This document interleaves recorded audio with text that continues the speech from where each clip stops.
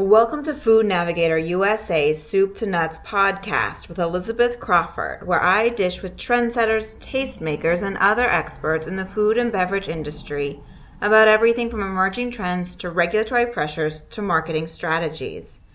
Roughly 45 million Americans suffer from irritable bowel syndrome, a condition that can be debilitatingly painful for some or moderately uncomfortable for others, depending on the degree of the bloating they experience and how it impacts their digestive health.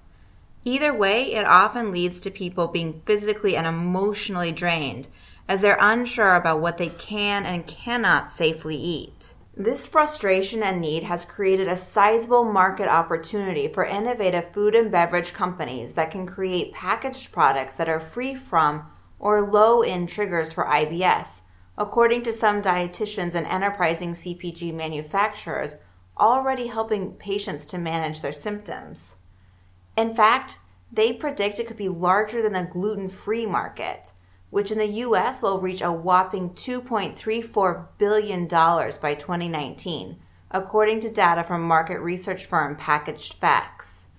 But in order to capitalize on this potential, manufacturers will need to work with dietitians, nutritionists, and researchers to educate consumers and retailers about what triggers IBS symptoms and how their products can provide relief. So what is the source of so much discomfort and the source of this market potential?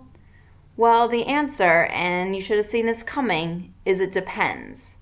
Triggers will be varied by the individual, but for most people, the triggers will be what gastroenterologists and dietitians at Monash University in Australia first identified about 10 years ago as FODMAPs. Now, many of you have probably heard of the low FODMAP diet, which the team at Monash University created as a way to isolate and identify IBS triggers. But if you're anything like me and a majority of the mainstream American population, you're likely hard-pressed to explain exactly what a FODMAP is, let alone know how they can be the foundation for a diet revolution that could grow to be as big or bigger than the current gluten-free movement in the States. At the Food and Nutrition Conference and Expo in Boston in mid-October, I went on a mission to better understand what exactly FODMAPs are and how the low FODMAP diet might create a marketing opportunity. My first stop was with Kate Scarlatta, who is a registered dietitian nutritionist who specializes in the low FODMAP diet. And she explained that FODMAP is actually an acronym used to describe several short-chain carbohydrates that some people can't easily absorb and can cause discomfort and bloating by dragging in extra water into their intestines or by rapidly fermenting in the gut, creating excess gas. So one of the things that I do when I'm working with a patient, I literally go over the acronym. And I'm like, F is fermentable means it creates gas. And then the O, the D, the M, and the P are different types of carbohydrates, and they're small. And because they're small, they're fermented and drag water into them. And some drag more water in than others. But while we're going to do this diet, you're going to restrict these. So when we talk about oligosaccharides, we're talking about, this is the technical term meaning that it has multiple chains of sugars together, oligo meaning many. And these are fructans and GOS. So this is fructans are fructan chains, and galacto-oligosaccharides is galactose chains. Those are different small sugars that are connected together into fibers. So these are the common sources: wheat, rye, onion, garlic, artichoke, chicory root extract or inulins, and beans and cashews.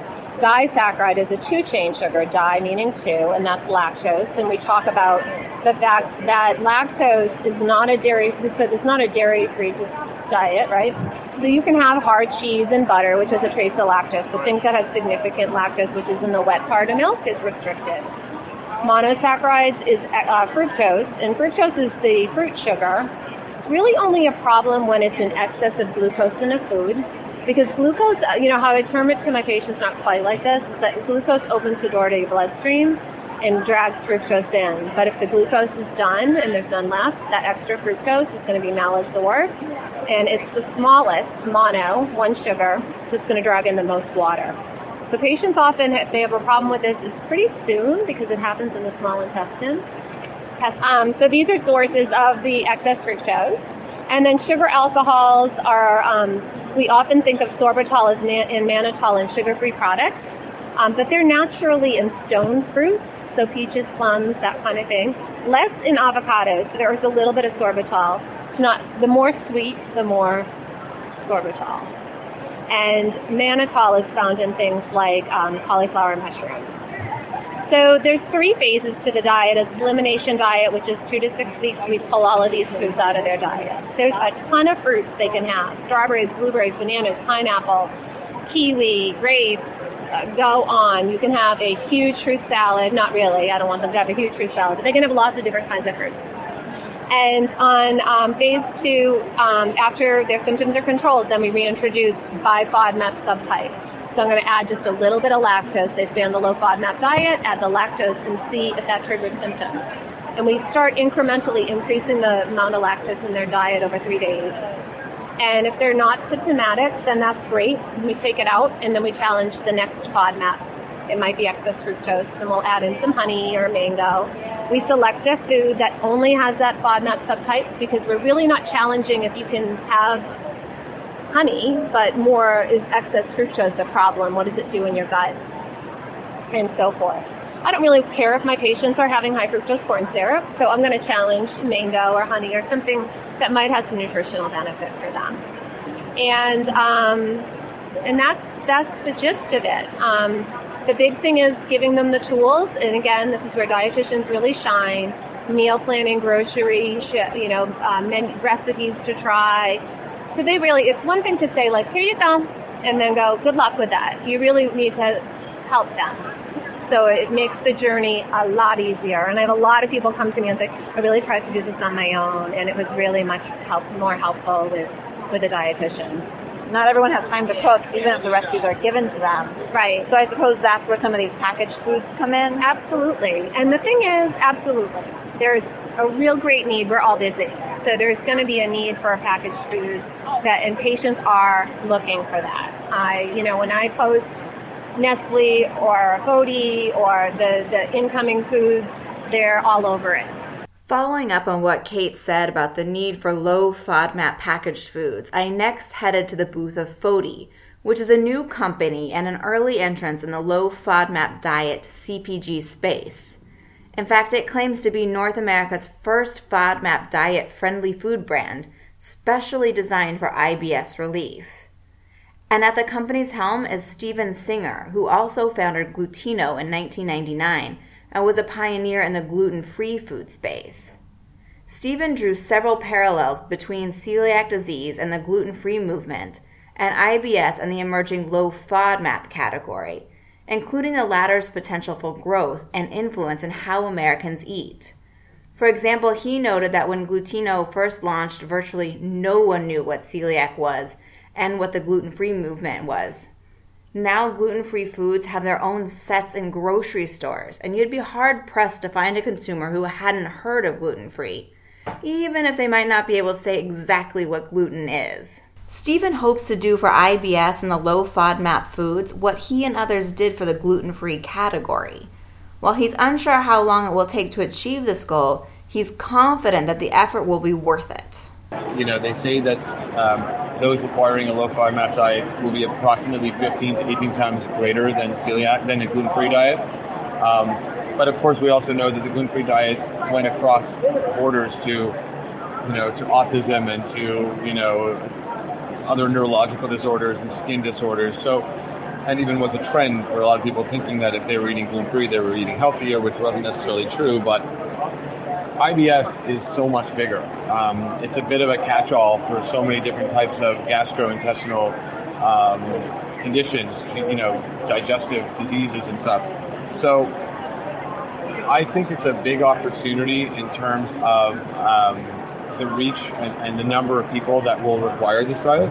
But I also think there's a lot of education that has to come with it before people will just change the way they eat and especially for retailers to say, hey, we'll put this in our stores. Like, they need to understand who, why, and all that type of thing. So I do think the market is very big there.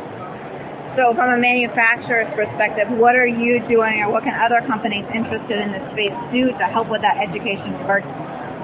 Well, we're seeing companies like Nestle get into it with a drink. We're a company that's all geared towards food. We'll be working very closely with the dietitians, with the GI, with the gastroenterology, domain, and marketing, towards the IBS community and towards people that need it. How do we do that? Well, we got to educate. We got to educate retailers and buyers and work with the dietitians in the retail supermarkets, pharmacies, and really grassroots. The same way we did at Cucino with gluten-free, is try to go right from the bottom and try to figure out, all right, if we educate the dietitians that are dealing with IBS patients, and the patients will then understand that there are foods out there for them to live their life normally, well then I think we'll get to where we want to go. So gluten-free currently has signage and whole aisles in grocery stores. Is that the best way to do this as well? I think we're a long way from seeing aisles of low FODMAP foods, but I'd love to see it. I mean, I think that there's a lot of people that are trying out for product, and we're okay whether you put our pasta sauce and our salsas next to other ones, as long as people understand that once they see FODI, once they see the low FODMAP stamp, once they understand that it's certified and it's safe to eat, then, it doesn't really matter how they merchandise it. But maybe there'll be tags in stores eventually that'll say low FODMAP. I guess the merchandising will come later, but right now we just want to make sure it's accessible to people. So one of the things that I was talking about with a dietitian is that this is an elimination diet and it's short term. Are there marketing concerns about a short term? No, because there are so many people that need this diet. People are going to be trying it every day. New people are going to be going on the diet every day. Will people then go off the diet? Well, if they follow their doctors and their dietitians, they're going to try to find out how to reintroduce certain ingredients. I feel that with FODI, we're geared towards some of the basics, some of the staples in people's lives. If they have a great pasta sauce from Italy that makes them feel good after they eat it, and it tastes amazing, I'm pretty confident they're not going to go veer into another. They're not going back to their other sauce. I mean, are there certain things like an apple? Yeah, hopefully they can reintroduce an apple in their life, or they can find a vegetable that they've been missing that they can reintroduce. But I think where we're going is we're not trying to replace apples. We're trying to give you a basic sauce or salsa or marinades or bars that you could just enjoy, and they taste as good. You're not missing anything. So I think where the reintroduction is, it's specifically geared towards certain functional products or foods that have probiotics in them that they want people to still get. So if you can tolerate that, they want you to have that. That's what the medical fields and the dietitians are saying in Monash University. We're not here to dispute that. We just feel that if we can give them the basics in their life, they're not going to. I don't think we're going to lose them. And quite frankly, I think we'll gain more and more people every day. So even if we do lose some, there'll be new people to try it all the time. I think it's a good transition also. You guys are a relatively young company, and you have a lot of SKUs here. Can you walk me through your lineup? Sure. We have we started with research with IBS consumers, asking what they wanted the most. And the answer was overwhelmingly sauces, pasta sauces, a salsa, barbecue sauce, things that people use every day. So that's where we started. We have 2 pasta sauces, a marinara and a tomato basil that is made in Italy.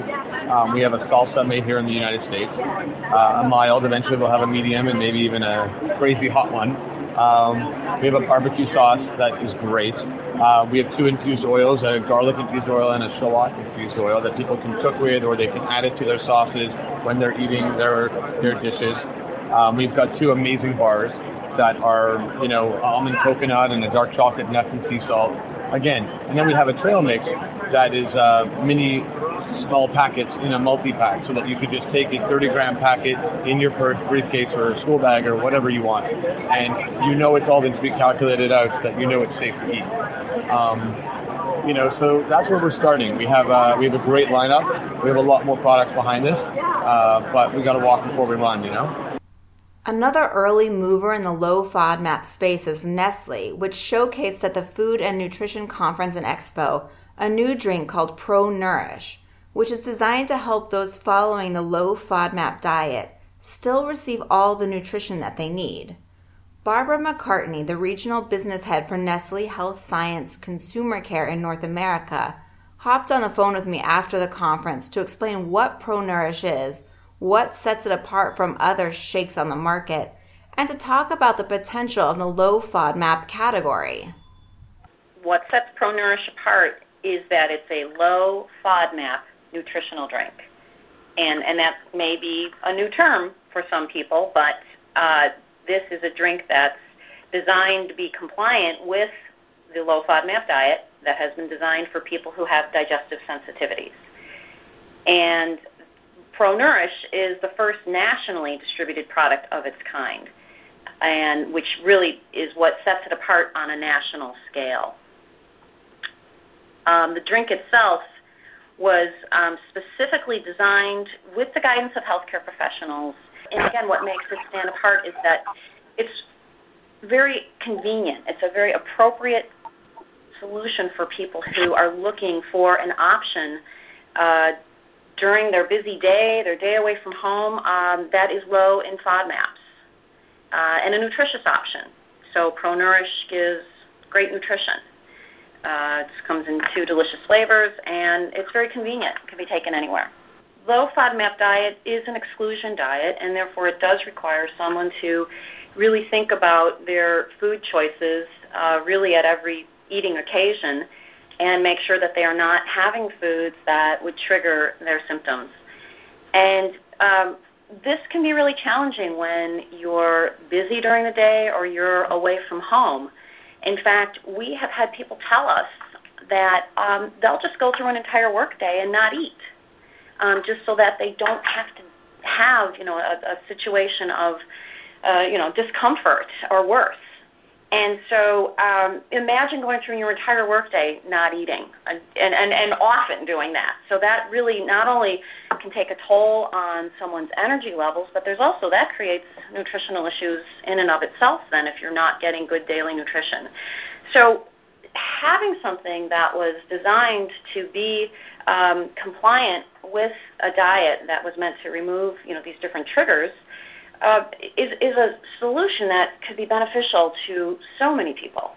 And it is the convenience aspect. It's been developed. It's all in there, and makes it something someone can know that they can bring along with them on their day and have it as a mini meal or a snack, and they know that it's fitting within this low FODMAP approach that they've been taking to their eating. As you heard, both Fody and Nestle mentioned they've both gone the extra step to get their products certified as low FODMAP compliant, a service that Monash University began as a way to help patients who follow the low FODMAP diet. Caroline Tuck from the university walked me through what it takes to get certified. The certification program, as well as the smartphone app, was all really quite instrumental. Was Dr. Joan Muir, who has done a lot of the work in getting the information out there. And really, what they wanted to do was actually be able to translate the information from the studies into clinical practice. And that's what we think a lot of people do poorly. They might find it good things, but it's about getting the information out there to the patients and to the dietitians to tell the patients. So the app was really instrumental in terms of the fact that our department worked out how to test foods in a lab, which meant that could then be translated into an app that patients could have on their phones. And the certification program is kind of the next step from there, because all patients always want to know which brands they should be having. But as a university, we can't be promoting specific brands unless obviously they're part of some formal program. So the certification program really was a way to give more brand-specific information in a way that we felt comfortable with, that they were actually low FODMAP, so tested low FODMAP, but B, also nutritionally, they're good products. So we're trying to avoid certifying, sometimes foods, trying to avoid having lots of, high sugar, high fat options. But obviously, the more options we can give IBS patients, the better. So in terms of the certification program, it really comes about by contacting our department. Essentially, the food products will need to be sent to our lab. and we usually would require multiple samples so that we can pull them and test them as a pooled sample, because obviously there might be slight differences from one to the next. And once they're tested in our lab, the process of actually testing them takes about 3 weeks. And then once they're tested and we know whether or not they're low or high FODMAP, we can go from there. Caroline also noted that the certification obviously doesn't just help dieters identify safe products. It also helps manufacturers drive sales and build the new category. It's a good marketing tool in a lot of ways, in that you're listed in an app that's now downloaded in over 100 countries. So from that point of view, a lot of downloads of the app, which is great. And I think in terms of the patient experience, they just want to know what they should be eating and they want direction. So if you're given direction that that's the bread you should be having, or that's that particular product is the brand to go for, then it's going to convert to sales for sure, because patients want the information. And the IBS patient is a different type of patient in a lot of ways, and they want to follow things correctly and they want to do the right thing, and they will do what they're told as such usually. So if they're guided, they'll definitely go for what's recommended. Reflecting on the market potential for low FODMAP foods in the U.S., Caroline echoed a lot of what the others said in comparing it to the gluten-free movement here. She noted that there is huge potential for low FODMAP foods in the U.S., but that it'll take time and education to fully meet and capitalize on consumers' need in this space. How much time is hard to predict, but based on the market in Australia, she suggests that the trend will be fully developed in the U.S. in about 4 or 5 years. So definitely something that we should wait for, watch, and see.